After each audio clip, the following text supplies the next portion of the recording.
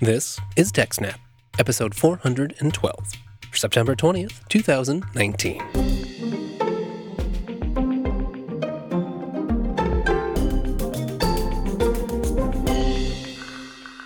Hello and welcome to TechSnap, Jupiter Broadcasting Systems, Network, and Administration podcast. My name is Wes, and I'm pleased to be joined once again by Jim. What's up, Wes? Well, Jim, we've got a great show today. Why don't we start it off with a little gadget you've been telling me about? SureFi. Yeah, this whole SureFi thing is pretty cool. I got this weird email, unsolicited email from a guy at a PR firm, and he was saying that he had this device that would transmit over 50 miles or, 1 mile of heavy obstructions. And, he wanted me to, this is a direct quote here, take the Wi-Fi challenge. Pretty much pegged my WTF meter. When you peg the WTF meter, I got to find out what you're on about. So, I told the guy I'm cautiously interested. And he got me in touch with the company's president and founder, who seemed about as flummoxed as I was. And he's like, yeah, we don't say Wi-Fi channel. This isn't a replacement for consumer Wi-Fi. It's low bandwidth, 900 megahertz. It's, for use with industrial controllers. They just need to do a little telemetry and control stuff. That's different. It is different. And, we got at this like the worst possible way, because I'm asking what's the interface on this? Like, how do I hook it up to my laptop? Yada, yada, yada. And what it actually boils down to is they have this little test device they'll send you so you can play with it and see if it'll, work in your environment. And it's just a couple of, like little handheld boxes with a button and some LEDs on it. And when you press the button on either one of them, it will communicate with the other one, and they will both light up with, from 0 to 6 LEDs to tell you, what signal strength they're seeing. As long as you got one or more LEDs, you're good to go. Okay, it's not a Wi-Fi replacement, obviously. Turns out the actual bandwidth is, usually about 300 bits per second. Say that again, 300 bits? 300 bits per second. 300 baud, like my old external modem in 1986, which was not, high-end gear even then. Even back then, 2400 baud was what you wanted to have. But you don't want to browse the internet over this thing, obviously. It would take you, right, about an hour and a half to download the front page of Ars Technica without any of the graphics in it. But it might work just great for, as you say, like monitoring or just trying to control some piece of equipment. Yeah, if you do the math, 300 bits per second is about the equivalent of a 225 word per minute typist. So you can definitely get some data moved. I'd say. Yeah, as long as you're just looking for the data, bare bones, you're not trying to sling JPEGs, let alone video or anything like that. But if you want to be like, hey, what's the reading on these meters? And I want you to open relay number 3, works great for that. How'd they do? How'd they perform? And how did you actually go about testing them? So they actually did fantastic. I broke open the kit and checked the batteries and turned these things on. And the first thing that the PR guy had suggested to me, when he's giving me this wild pitch that confused his client as much as it did me, he's saying, you can put one of these things in the microwave and close the door, and they'll communicate with it just fine. I'm like, all right, well, let's give that a shot. Because that's the closest thing to a Faraday cage most people have got in their house. Right. Microwaves are designed to try to block the radiation being used to cook the food. Yeah, so I stick one of these things in the microwave and close the door, and I'm looking at the one in the microwave, and I press the button on the one that I'm holding in my hand, and 6 bars, full strength, like the microwave just wasn't even there at all. And I'm like, okay, you got my attention now. Like, I figured to expect, okay, it's definitely going to communicate, through the microwave, but I was not expecting just full strength, like there's nothing at all in the way. Yeah, microwave? Who cares? Yeah, so my next step is, anybody who's read any of my Wi-Fi test articles is probably familiar by now with the fact that, my office is just an absolute horrible dungeon to try to get Wi-Fi to, because, it's cut off from the rest of the house by, like 20 feet of dirt, because, I've got like a half floor partial basement where my office is. And, that is featured in like all of my Wi-Fi testing, because, it's one of your challenges. Like, can you get around that? And the answer is, if it's a single router, no, you can't. But, if it's mesh, then you need to be able to manage that one way or the other. I like that. It's like a real world test case, because it is your real home. Exactly. So, with Wi-Fi mesh, you can get around it a couple of ways. The simplest way is, as long as you just got two devices and you can put one in, the router closet where the internet comes in and one in, like the living room, dining room area, which is actually directly above, the bottom floor. You say, okay, well, we can relay to the satellite that's above the bottom floor and get a pretty decent Wi-Fi signal through the floor. The other option, if you've got a kit with 3 or more units, if they'll do a good tree topology, not just star topology, then in theory you can relay from the router to one on the top floor and then down through the floor to an actual node on the bottom floor. And assuming you've got a kit that works well in a tree topology, which most of them don't, that's going to be, it's typically your best configuration. It'll give you the lowest latency, even if it doesn't give you the highest possible throughput. And that's usually what you're shooting for. But my next step with the SureFi was to go downstairs, and I put one in the office, and I ran back upstairs and up to the router closet, and I pressed the button. And again, it's just like 6 bars. It is unimpressed with my difficult house to cover. So I'm like, okay. Now we're going to take this thing seriously. And I go back downstairs. So my office is it's where we're casting. It's where I'm casting this pod from right now. And I've got a nice Logitech webcam that's mounted on my monitor. But this thing, it's not like an eyeball cam, right? It's like clipped to the top of the monitor. You can't really like pan or zoom it. It's just facing at face level. So I'm like, all right, I know my plan. I want to get one of these things in the field of the webcam. I'm going to set up, a video meeting in Google Hangouts with like my Ars Technica address connected and my personal address connected, so that I can see this thing elsewhere and make sure that both boxes light up the same, right? Oh, yeah. You got like your little nanny cam going, but on your test equipment. Yeah. So I end up just taking like a little cloth glasses bag, like you put, sunglasses in or something.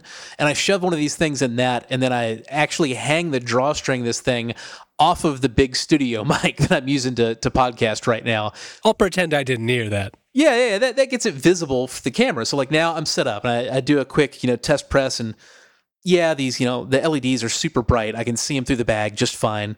So I'm like, all right, sweet. I go get in the car, and I drive about a half a mile away out to the main highway. And now, again, the one end of this thing, it's down in the basement, right?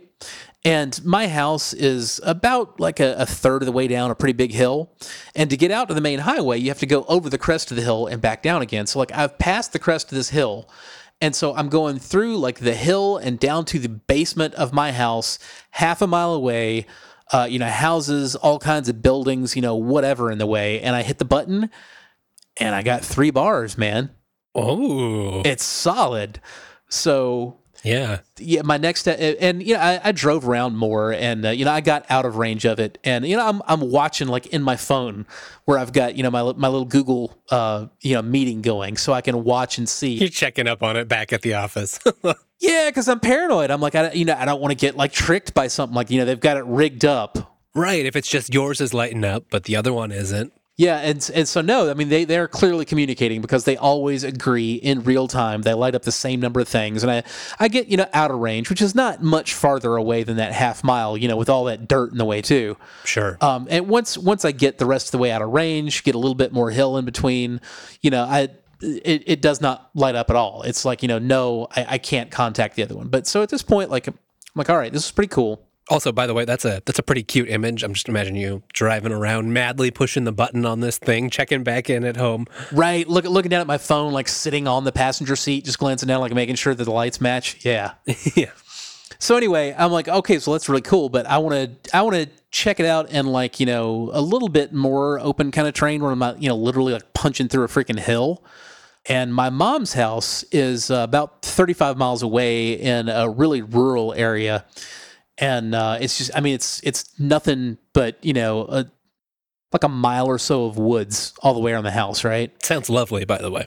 Oh, it is, man. It's awesome. I head out there and I put one of these things in the living room of her house, and I drive around the back roads to this little church that is just under a mile away as the crow flies. and it's going through. I mean, it's heavy wooded terrain the whole way, almost a mile from this church to the house. And again, this thing at the house, like, I mean, it's not like out in the yard. It's not sitting on the roof. It's in the freaking house, right? It's probably going through their metal storage shed with a tractor in it as well, you know, from the general angle that I'm at. And yeah, I get 2 bars there. Almost a mile away, you know, through heavy terrain. Yeah, it's, you know, it's impressive. Obviously, you have to have the right use case for it, but it takes a good amount of, you know, science and physics at play here, and then a lot of engineering to make something that's going to be that robust in the real world. Yeah, so the way these things work is it's, if you've ever, I don't know, if any of you folks out there are military technology buffs, you've probably at least heard something about, you know, RF chirp technology. Basically, it's a widespread spectrum, and these things will try to, they'll try to route around, you know, any kind of jamming. They'll find a frequency in their overall range that works, and they don't only use one frequency. Like, it hops around. It's very, very difficult to jam, and it's not high bandwidth. You know, here we're only talking about like 300 bits per second, but also, you know, we're talking about 900 megahertz that will go through, you know, 100 feet of dirt. So I tested this thing, you know, at this one client where I'd had that, you know, long running war. And so for there, they've got a mechanical room downstairs. It's about 20 feet underground in a main building. And then over in another building where the HVAC unit itself is, the HVAC unit is about 8 feet underground. And I measured the distance between the two with Google Maps and came out with it's about 104 feet in between the two locations through packed earth. And 2 bars, 104 feet, packed dirt, 2 bars. Right. I mean, think about that. There's a lot of applications. If you've got a non-ideal workspace situation where you just need signal, you don't have a whole lot of money to spend on retrofitting or digging through a whole bunch of dirt to get a connection across. Or just, I mean, you know, even then eventually, I mean, right now it's probably too expensive for that, but eventually in the consumer space, you know, imagine like all of this, you know, low bandwidth IoT garbage that's, you know, junking up your Wi-Fi right now and eating up all this airtime, you know, doing next to nothing. Instead, those things could just be, you know, chirping to each other and not messing up your Wi-Fi at all. Well, that's certainly a world I hope we live in sometime soon. All right, Wes, so as long as we're talking about wireless and RF, this and that and the other, did you see that the Wi-Fi Alliance has opened up their Wi-Fi 6 certification program? Wait, Wi-Fi 6? Did we have Wi-Fi 5? Yeah, we did. You know, Wi-Fi 5 was 802.11ac, Wi-Fi 4 was 802.11n, Wi-Fi 6 is 802.11ax, and 802.11ay just doesn't get a Wi-Fi number because F you, that's why. Okay, so we've both got like some new tech here, a new protocol, and a new naming scheme to boot. Yeah, and everybody's just going to have to get used to it. They really, really want everybody to say Wi-Fi 5 and Wi-Fi 6 now, and that's going to be what's on all the boxes, and pretty soon it's just going to be us engineer types that say things like 802.11ax. So anyway, where we're actually at with this thing, if you remember when 802.11n came out in particular, you know, we had like a year of seeing 802.11n draft devices come out. I think I may have bought one of those back then. Yeah, exactly. And then, you know, about a year after that, you start seeing, you know, actual 802.11n certified. So that's where we're at with Wi-Fi 6 right now. A lot of people have released routers and access points and what have you that were Wi-Fi 6-ish, but like technically those are all Wi-Fi 6 draft. The certification program from the Wi-Fi Alliance, basically to use their branding and say you have a Wi-Fi 6 certified device, you have to put your device through their testing program, you know, whatever that happens to be, and then you're allowed to say that on the box. Now, I think the thing that's most worth noting about this is that since we're in that stage of the deployment now, that means that consumers are going to start and should start, you know, actually looking for Wi-Fi 6 capability on new devices they purchase. Right. Like this is actually going to be rolled out now that you can get the stamp and look official. Yeah, absolutely. And, you know, the other thing about that, some advice I want to give everybody, don't go rushing out like just dying to buy a Wi-Fi 6 router or access point right now. That's not what you need to buy first. Buy the devices first. Like, you know, if you're up for a new phone, you know, try to make sure that your new phone has Wi-Fi 6 capability. Like, you know, Samsung's Galaxy 10 and the iPhone 11 and Google Pixel 4, you should start at this point saying, okay, if the thing that I buy isn't Wi-Fi 6, I should be making sure I get a really good deal on that, because that's going to bite me in a couple of years. It's not really time to buy the router or the access points or the mesh kit that are Wi-Fi 6 until you've got at least 3 or 4 of those devices that you use all the time in your house, because the biggest benefits from the upgrade are going to come in, less congestion when you have a lot of devices online. So it's more expensive to buy a Wi-Fi 6 router or access point right now. Right, they're brand new. And the other thing about that is, there's so much variability in like what's a good router and what's a good access point.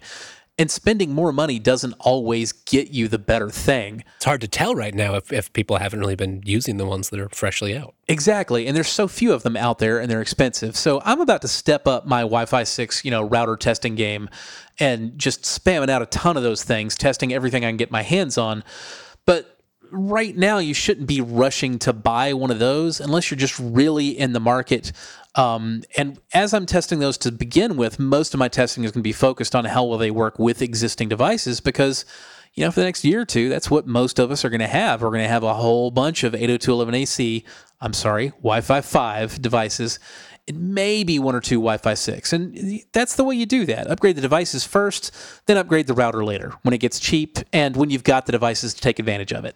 Right. It's a rolling upgrade. And I don't know about you, Jim, but I can't afford to go replace every last piece of electronics in my house each time we have a new protocol out there.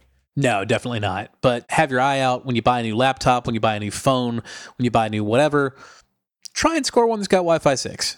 Right. I mean, I see you note in your coverage over at ours that laptops with the latest generation of Intel chips have it baked right in. Yeah, correct. If you get either Ice Lake or Comet Lake Intel, you will absolutely have Wi-Fi 6 because it's baked right into the CPU.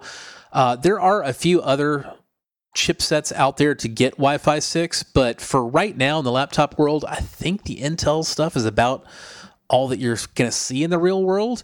It will be interesting to see whether that is baked into AMD's next generation of mobile Ryzens or not. We will just have to wait and see on that one, I think. With Wi-Fi 6, we're also finally getting a security upgrade, right? Yep. WPA 3 is mandatory for Wi-Fi 6. Unfortunately, they watered down a lot of the WPA 3 requirements, but it is still definitely a significant upgrade over WPA 2. And you will have to have that support built into your device, whether you're talking about a phone or a laptop or the router itself with Wi-Fi 6. So an upgrade's an upgrade, right? Yeah, and I mean, after I've just spent all that money replacing all of my gear, I don't want the neighbors to be stealing my super fast internet. Well, one of those fancy new devices is the yet-to-be-released Pixel 4, and as usual, Jim, there have been a ton of leaks. Yeah, I don't know if you can really call those leaks. I refuse to believe that Google is so incompetent that with literally every single flagship phone release, oops, we accidentally let somebody take it into a bar and just leave it around for somebody to pick up. That's not a leak. That's PR. That's just their weird PR campaign. Yeah. On the one hand, I'm kind of excited about the Pixel 4 because the cameras just keep getting better and better, and I was already blown away by how good the camera was in my Pixel 2 XL, to be honest with you. Yeah, I've certainly been enjoying the camera on my Pixel 3. Right, and I'm looking forward to the Wi-Fi 6 support, and a faster processor is always nice.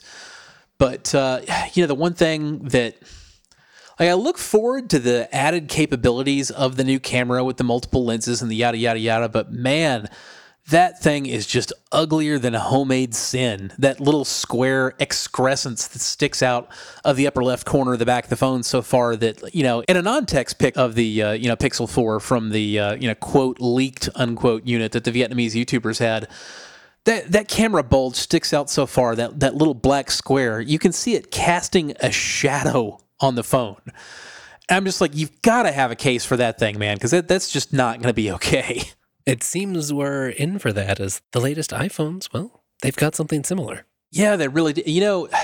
To start out with, I really wanted to blast Google over, making this huge, ugly block camera thing stick out of the phone. I'm like, just look over there at the iPhone 11, man. I mean, yeah, everybody jokes about it looking like a Remington shaver, the War of the Worlds with, these big round camera lenses, sticking out of it.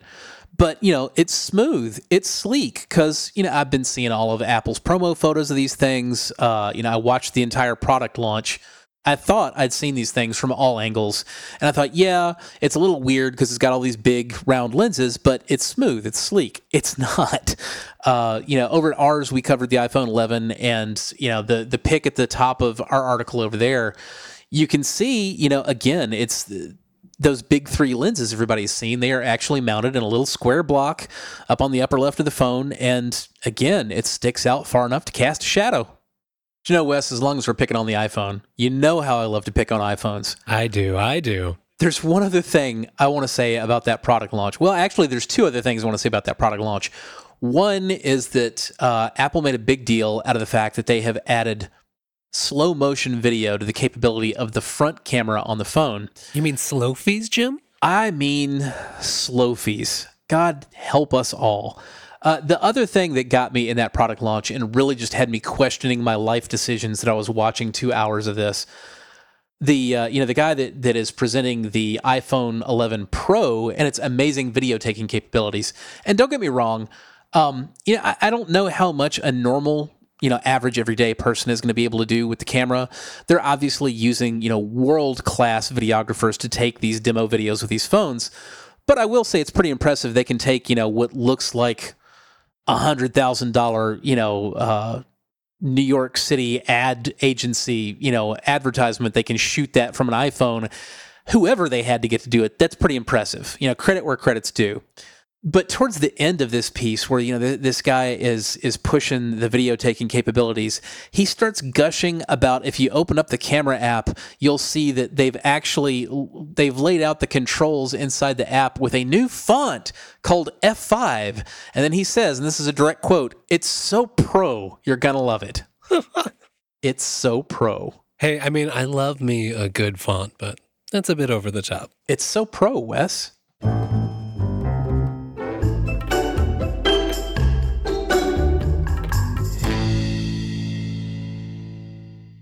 Well, speaking of Google devices there, Jim, you shared a bit of information with me about Chromebooks that, despite having recently talked about them over on Linux Unplugged, I was a bit surprised to learn. You got to be talking about the expiration date, Wes. Yeah, that's the one.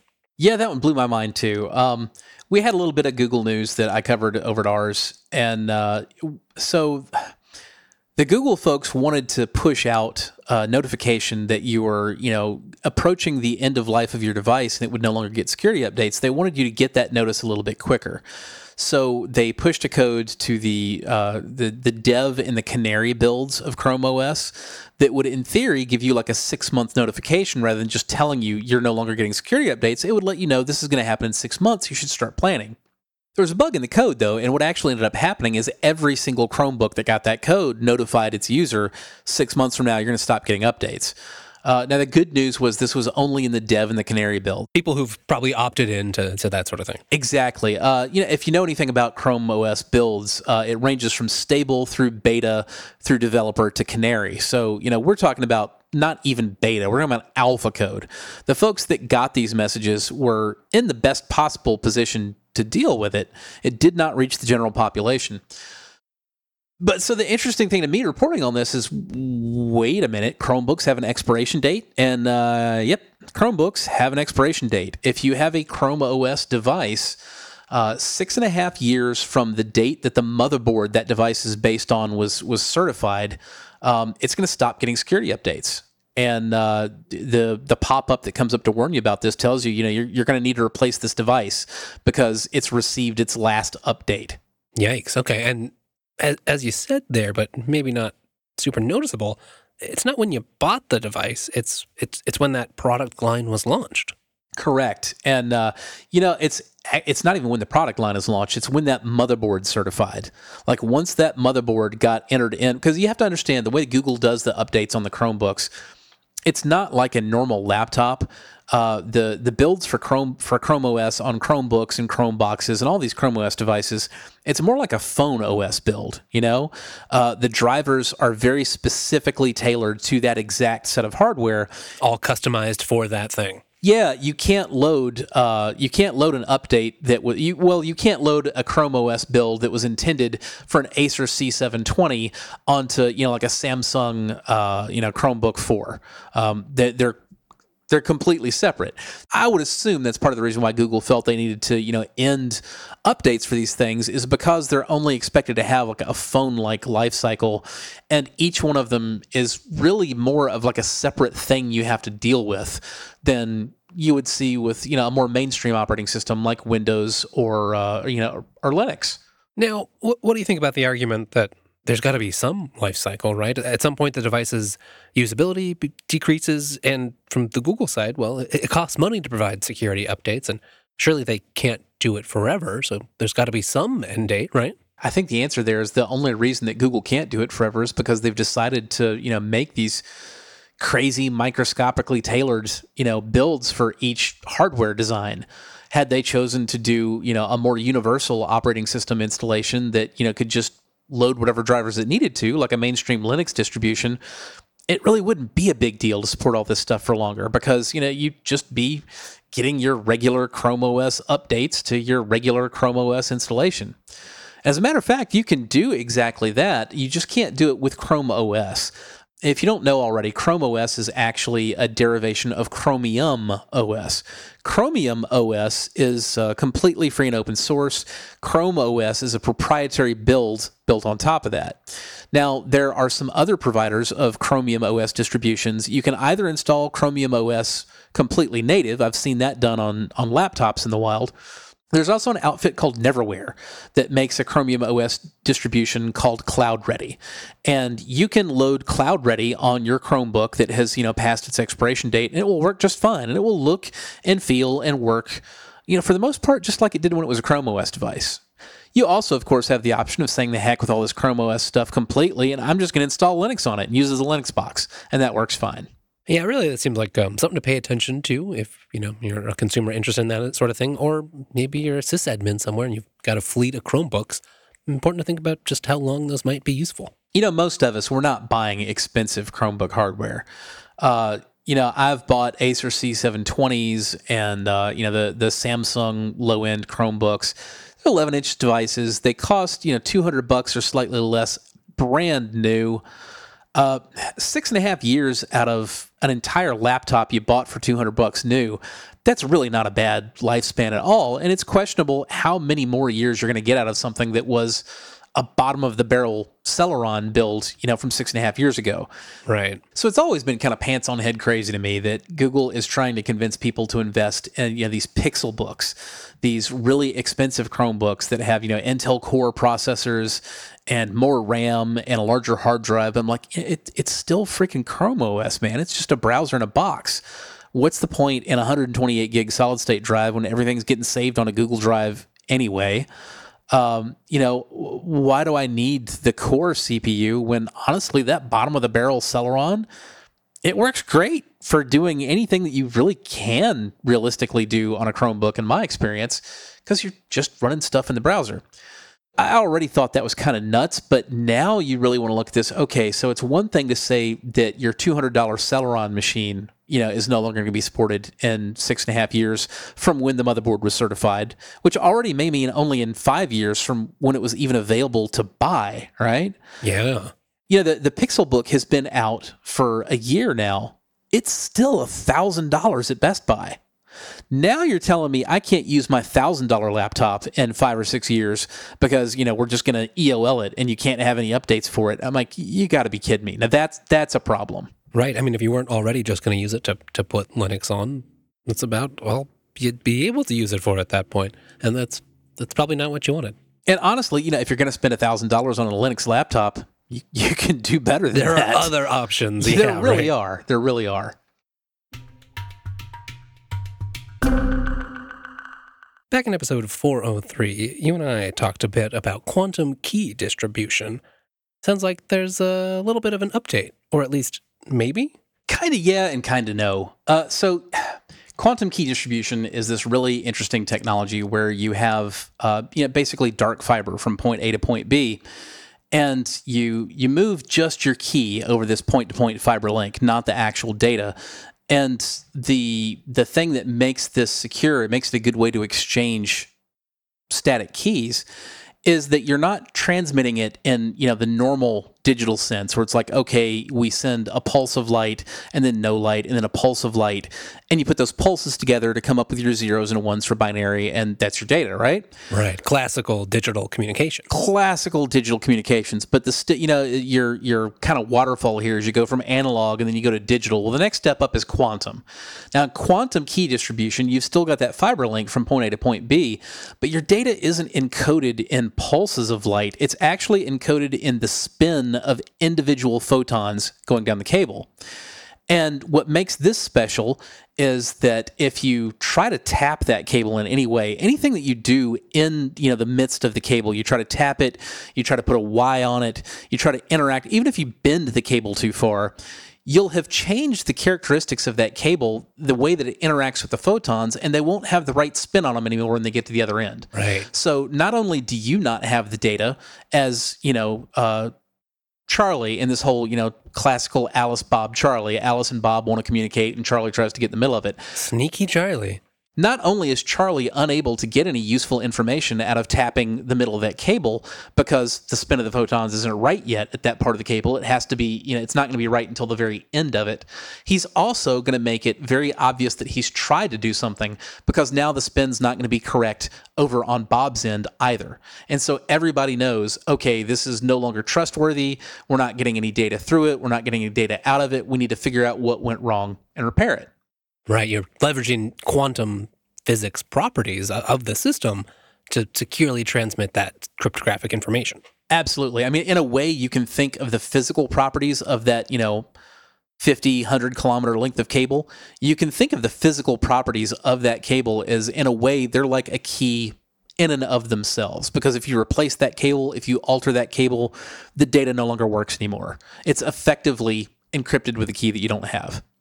Now, the problem with all this is that there's a limit to the length of cable that you can successfully transmit, this quantum data over. Once you get over, I think it's like 150 kilometers is the absolute top end limit of how long you can have one of these links. You can no longer predict the spin of the photons on the other end well enough to be able to usefully send any data across it. So this is kind of the big Achilles heel for doing quantum key distribution, is you can't do it over distance greater than that. Now, these same folks that I talked to back in May, Quantum Exchange, they have come up with a new technology that they say will eliminate this distance limitation. Unfortunately, it's not quantum key distribution at all. Well, if it's not quantum key distribution, what is this other technology? So the other technology, it boils down to a really high quality source of entropy to use for generating random data. And then it revolves around the concept of you use this high-quality source of entropy. And I believe that source is itself quantum, but it really doesn't matter because what you're getting out of it is entropy, just like any other kind of entropy. It's just really high quality, unlikely to have repeating patterns. So you generate a key from this high-quality entropy source, and then you transmit it not over the same data connection as the actual data itself. You transmit it by a different route. That might be, a traditional point-to-point link. It might just be a different internet provider. Maybe it's a laser link. Who knows? It doesn't really matter. The point is just that your key and the actual data that it encrypts are never transmitted over the same physical layer. So we no longer have a special quantum link, but we're following back on a different classical scheme to try to retain some security benefits. Am I getting this right? Classical scheme indeed, Wes. They're basically splitting up the keg and the tap. That's it for today's episode, but don't worry, you can find more TechSnap over at techsnap.systems. You can also find easy ways to get in touch or subscribe to the show. And make sure to check out our new show, Linux Headlines. It's Linux and open source headlines every weekday in 3 minutes or less. Of course, you can find all the other fine Jupiter Broadcasting productions over at jupiterbroadcasting.com. If you'd like more Jim, well, go find him writing over at ours, or find him on Twitter. Jim, you're at JRSSNet. I'm there too. I'm at Wes Payne, and the network is at Jupiter Signal. Thank you all for joining us. See you in a couple weeks, everybody.